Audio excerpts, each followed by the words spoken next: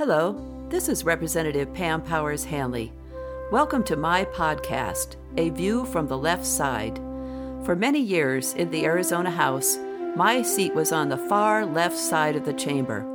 As a progressive Democrat and one of the most independent representatives in the House, I always believed that was a fitting seat for me. This podcast features in-depth interviews with newsmakers from all walks of life, as well as political and social commentary. Thanks for joining me on the left side today.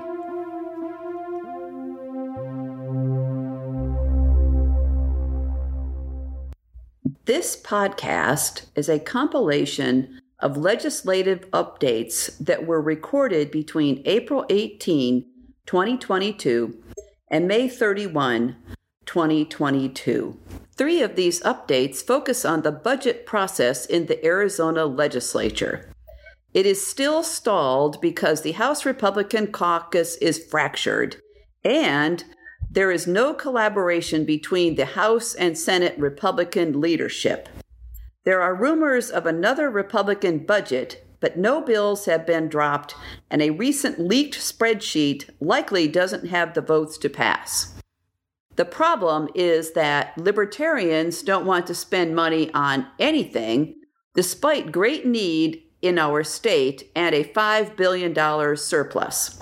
More moderate Republicans, many of whom are running for statewide office or Congress, think that spending a little money is probably a good idea. Like, for example, maybe we should throw a little bit towards public education or maternal and child health. Democrats aren't likely to support a budget that doesn't include significant investment in public education.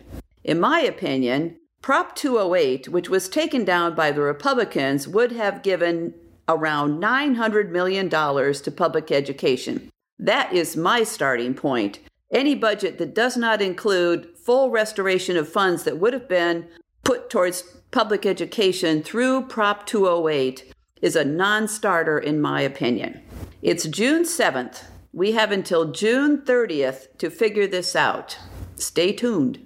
Enjoy these updates. It'll give you the groundwork for what is going on in the legislature right now in the waning weeks of the session.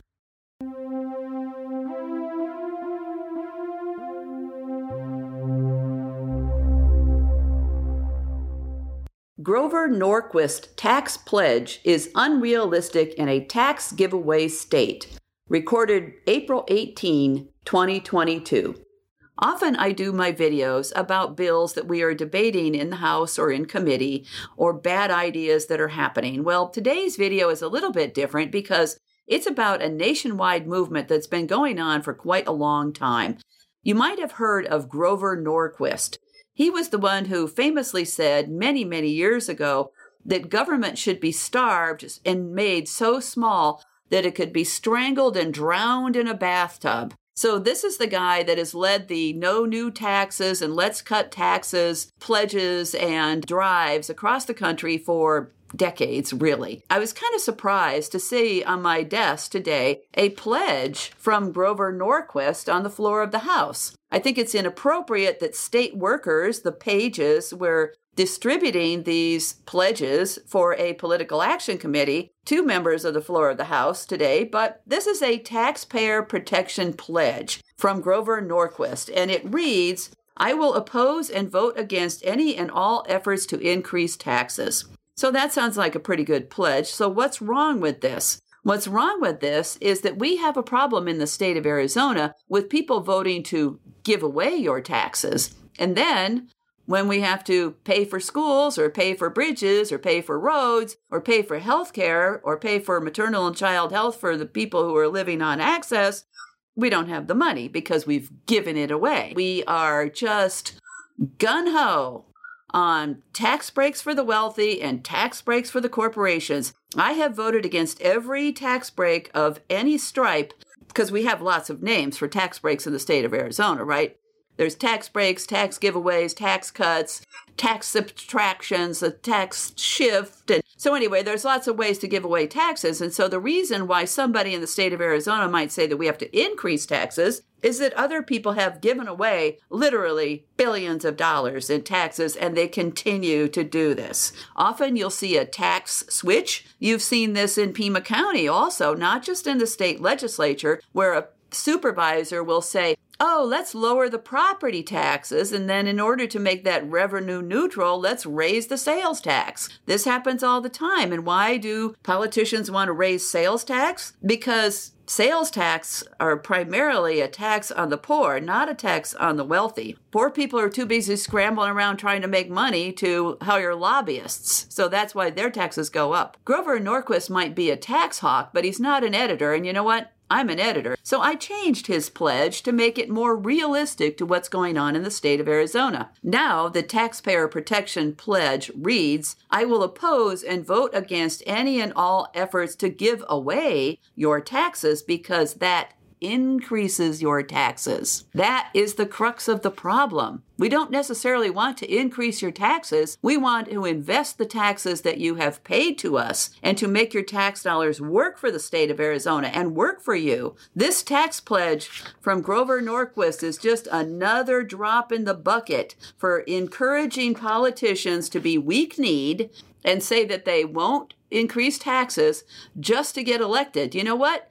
The state of Arizona has plenty of money. We don't need to increase your taxes. What we need to do is we need to invest your taxes into things that will help improve your lives and improve the state of Arizona. Right now, we are in a trajectory to the bottom, especially in the schools, but in many other things too. We have people who are looking at the amount of money the state currently has in its coffers and trying to think of any sort of scheme to give it away. We have hundreds of millions of dollars in tax credits that people want to pass still this year. They want to bring back the flat tax. And so this is a bad idea. We need to invest in Arizona instead of giving your money away.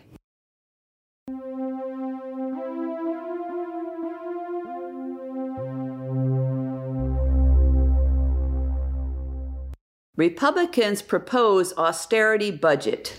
Why? Recorded April 19, 2022. Today is day 100. You might remember that the Arizona Legislature has an annual goal of finishing our business for the session in 100 days. Well, we're still here, so we did not make that deadline this year. But one thing is that we are making at least a tiny bit of progress on the budget. The budget has finally popped up on the agenda, and there is a sort of a starter budget going on. You might remember that back in January, the Financial Advisory Committee told the legislature and the JLBC that we have $1 billion in ongoing funding to spend and $2 billion in one-time funding. Great news. In April, the same committee met and they said that we have even more money than they thought we did, and we now have $1.39 billion in ongoing funding to spend and $3.6 billion in one-time funding. So you'd think that we would invest in some of the things that the state needs, like public education. No, that's not what this budget does. One thing that's interesting is that this is an austerity budget, even though we're not in austerity and we don't need to be in austerity because, we have $5 billion. So it's kind of weird because this is presented as a skinny budget. You might remember that back in 2020, we passed a skinny budget, which was just a replica of the previous year's budget, and then we left town because it was 2020 and COVID was raging all over the place. Even though this is sort of proposed as a skinny budget that's all numbers and not such a big deal, it still includes some very controversial items. For example, the flat tax, which the people are trying to challenge at the ballot box in November 2022, is baked into this budget in different places. This also has unnecessary funding for the Koch brothers' freedom schools at all three universities. It still has results-based funding, which favors high-performing schools and doesn't help low-performing schools. And it also includes money for the fake pregnancy clinics. So all that stuff is bad. But the problem is that it also doesn't include the good stuff. You might have listened to my podcast from last fall when we were talking about the amount of money that the state has, and that perhaps with cash in the coffers, we might invest in maternal and child health, finally. You also might remember that from a couple of my videos earlier this session, that there are bipartisan bills that support funding in maternal and child health. For example, the bill that would extend postpartum medical care for a year and bring us up to sort of the national average for this would save lives. Funding for that is not in this budget. You might remember that also Healthy Families helps moms be better moms. This was in Ducey's proposal. This is not in this budget. Other things that are not in it, funding for public education. You also might remember that the Republicans fought Prop 208, even though the people passed it at the ballot box. The Republicans were victorious in taking it down in the courts, so Prop 208 is gone. Even though we spent years trying to get it on the ballot and we passed it, they got rid of it. The voters wanted more money to go into public education, and Prop 208 would have put $900 million into K-12 public education. We have $5 billion. This budget could put $900 million into K-12, which is what the voters said they wanted, but it doesn't. That's not in there. It also doesn't have money for the Housing Trust Fund. It doesn't have money for the homeless. It doesn't have money for eviction relief. It doesn't have infrastructure except for a few pet projects. It does not expand cash assistance to the poor. It doesn't address chronic poverty. There is a lot not to like about this budget. The biggest thing for me is that when we have so much need and we have $5 billion that we're basically leaving it on the table. Why would we do that? Why would we leave $5 billion on the table when our state has so much need?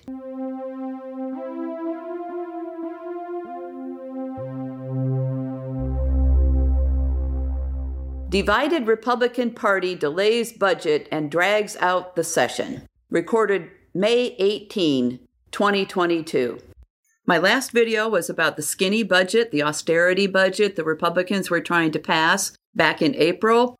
I recorded the video on April 19, almost exactly a month ago, and updated it on April 26 when that budget went down in flames with Republicans and Democrats voting against it. And even the Republicans who voted for it said they didn't like it because it didn't include their pet projects. For example, Representative Gail Griffin, who is in Cochise County, said that she was going to vote for it, but she didn't like that skinny budget because it didn't have border security and building the wall in it. Others, like Representative Joanne Osborne, said that she was voting for it, but she wanted to see a budget that had those expenditures for maternal and child health that went through the Health and Human Services Committee in the budget, because they were not in the austerity budget. I agree with Osborne. That money for maternal and child health should be in there. There was also not significant investment in education, even though we have $5 billion in the coffers. Why aren't we investing it? So right now we're in a holding pattern. Since April 4th, we've had very sketchy schedules. We have not been working 4 days a week, which is what we usually do. Some weeks we have 1 day. A couple of weeks we were supposed to come in on Monday and Thursday, which is a really inconvenient schedule for people who are living outside of Maricopa County. Right now, we're still in a holding pattern. The Republicans refuse to negotiate with the Democrats, although we hear rumors that they are talking with some of the Democrats. They have some really intransigent members of the Libertarian wing of the Republican Party who really just don't want to spend money on anything. And I don't think that that's where the people of Arizona are. Those people are also into the voter suppression bills. Things are not going the way the Republicans had planned. You have these competing forces. And what the Republicans have done every year that I've been here is that they strong-arm their members into all locking arms and voting on the budget together without any Democrats. Well, that's not working this year because they have some extreme members who have some very different ideas on how the state should operate. There are sort of 4 parties in the legislature, and I have said this before. We have the corporate Democrats and the corporate Republicans sort of in the middle who would just love to give away more taxes. If they could send that $5 billion out to their buddies, they would. and that we have big tax breaks waiting in the wings to be passed. So lots of people have their eyes on that $5 billion. But then on the edges, you have the Libertarians who don't want to spend money on anything and would like to cut the budget, even though we have $5 billion that we could spend. And then you have the progressives who would like to see schools fully funded, maternal and child health care fully funded so women stop dying in childbirth, infrastructure, maybe some roads, right? The Republicans were successful in taking down Prop 208 in the courts. The voters said they wanted almost $1 billion put into public education with Prop 208 funds. Since they took that prop down in the courts, and we have $5 billion, including over $1 billion in ongoing, I think at the top of the budget list should be fully funding public education with $1 billion a year ongoing, because we have it and we need to fund our schools. We need to fund our universities. We need an educated populace for the future. We don't want a state full of people who are just, I hate to use a Republican word, sheeple, who just follow along and believe. We need people who have critical thinking skills, who have an education, who can ask questions, who can decide for themselves whether this is what they want their government to do, rather than just following special interest groups and talking points that they hear on the radio. It's, like I said, May 18. We have to have the budget done by June 30th. Things are going very slowly. Today is Wednesday, and we are adjourned until next Tuesday. I don't know how this is going to end, so stay tuned. Hopefully, the budget will be good for the people of Arizona. That's what I'll be fighting for.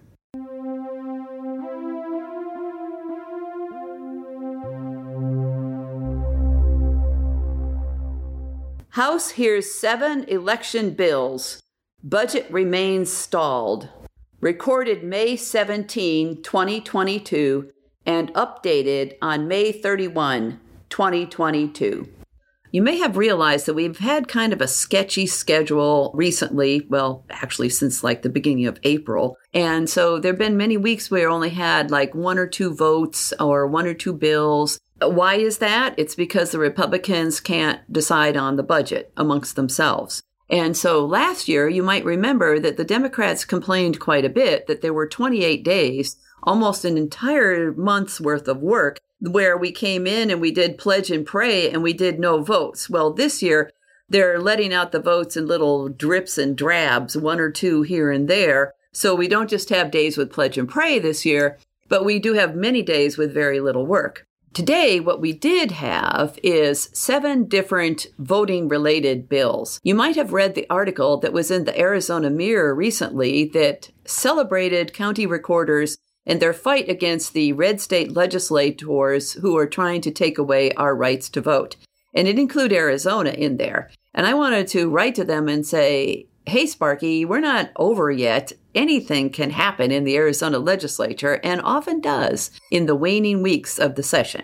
As I said, we had 7 different election-related bills, some good, some bad, some, kind of in between. But what's exciting, though, is that 3 of the 7 bills didn't pass. Yay! And why is that? Is it because they were just really horrible bills? Well, no, not so much. They didn't pass because 2 Republicans were not here. And so Representatives Hoffman and Parker, who are 2 of the most extreme libertarians on the Republican side, are holdouts on the budget. Hoffman has said that we're spending way too much money, and even though there's all this need in our state, he wants to cut the budget. And so they are not voting, which causes Republican bills to die. There was even some talk that they were going to go out and try to find Hoffman and Parker to bring them back. And we kind of hung around waiting for them to bring them back, but they didn't. So anyway, 7 bills. So the ones that died are SB 1013, which is Secretary of State federal form. And this says that the Secretary of State should write to the feds and try to get some sort of a citizenship question in the federal election. Another one that died is SB 1260. This is Registration's Early Voting Move Notice. And so this is similar to one that came up last year. And this is a thing where, for example, if you're a parent and you have a college-age child and they have a registration in Arizona still, and their ballot comes to you, if you forward it, you could get into trouble. This bill is a little different this year because it says if you mail the ballot knowing that they are registered someplace else, then you get into trouble. Another one that failed was SB 1362. This is early ballot on-site tabulation. And so this says that if you have your mail-in ballot on Election Day still, and you have not mailed it, that you can bring it to any polling place and expect them to tabulate your ballot right there while you wait. And so usually, if you have a paper ballot that you didn't mail, you put it in a bin, and then it is counted after Election Day, or maybe the night of Election Day, if you're lucky. I think what we really need is a good standard statewide process for what happens to those ballots that were dropped off at the polling place, and what happens to the ones that maybe have a messed up signature and this and that. What we found out last year was that counties had sort of different processes in how they manage the ballots that they have sitting there after Election Day. So that one also failed. Some of the ones that passed, there was 1329, which says that the county recorders should put the tabulations up as things are going on. So this way, you can go to their website and say, oh my God, look, it's close or whatever. And you can get an idea of how many more still have to be counted. So that's a good bill. Another one that passed, which I'm still a little leery of, is SB 1008. This changes the margins for recounts. I didn't really see a lot of math on this as to how this change would happen. So I'm a little bit concerned about it. I get it. Some races are decided by so few votes, but this seems like kind of a quick fix that may have a hidden consequences to me. Another one that I didn't particularly like is SB 1170. This allows the Game and Fish Department to do voter registration because, hunting and fishing are just like voting, right? So I think that 1170 had a little bit of a single subject issue to it because it was about transferring big game tags to Gold Star children. That's a kid who lost his parent in the war.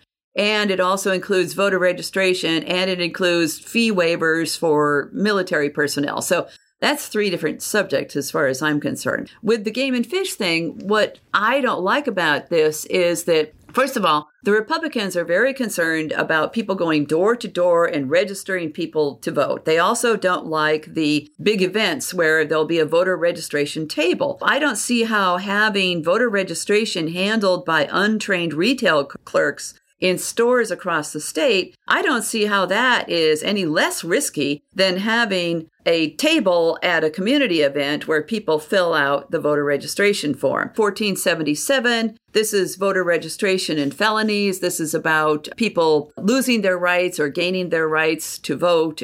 So it was a mixed bag. There was some voter suppression. There was some stuff that was not so bad. And we have 3 bills now that failed, but are going to be brought up for reconsideration. So anything can happen up here.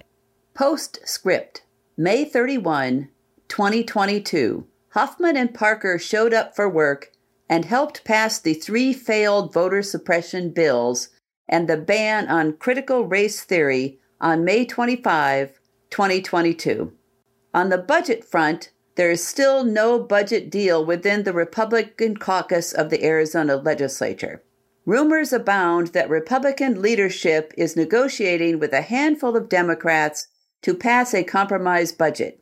How can any Democrats sign onto a budget that includes no significant funding for public education after the demise of Prop 208, Invest in Ed?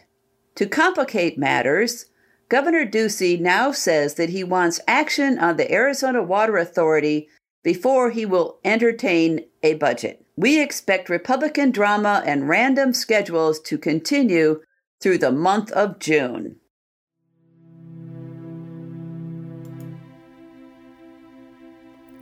Thanks so much for tuning in to A View from the Left Side today. If you enjoyed the show, please consider liking this podcast on social media and becoming a subscriber. This is Representative Pam Powers-Hanley signing off. Until next time, please take care of yourself, stay healthy, and stay vigilant.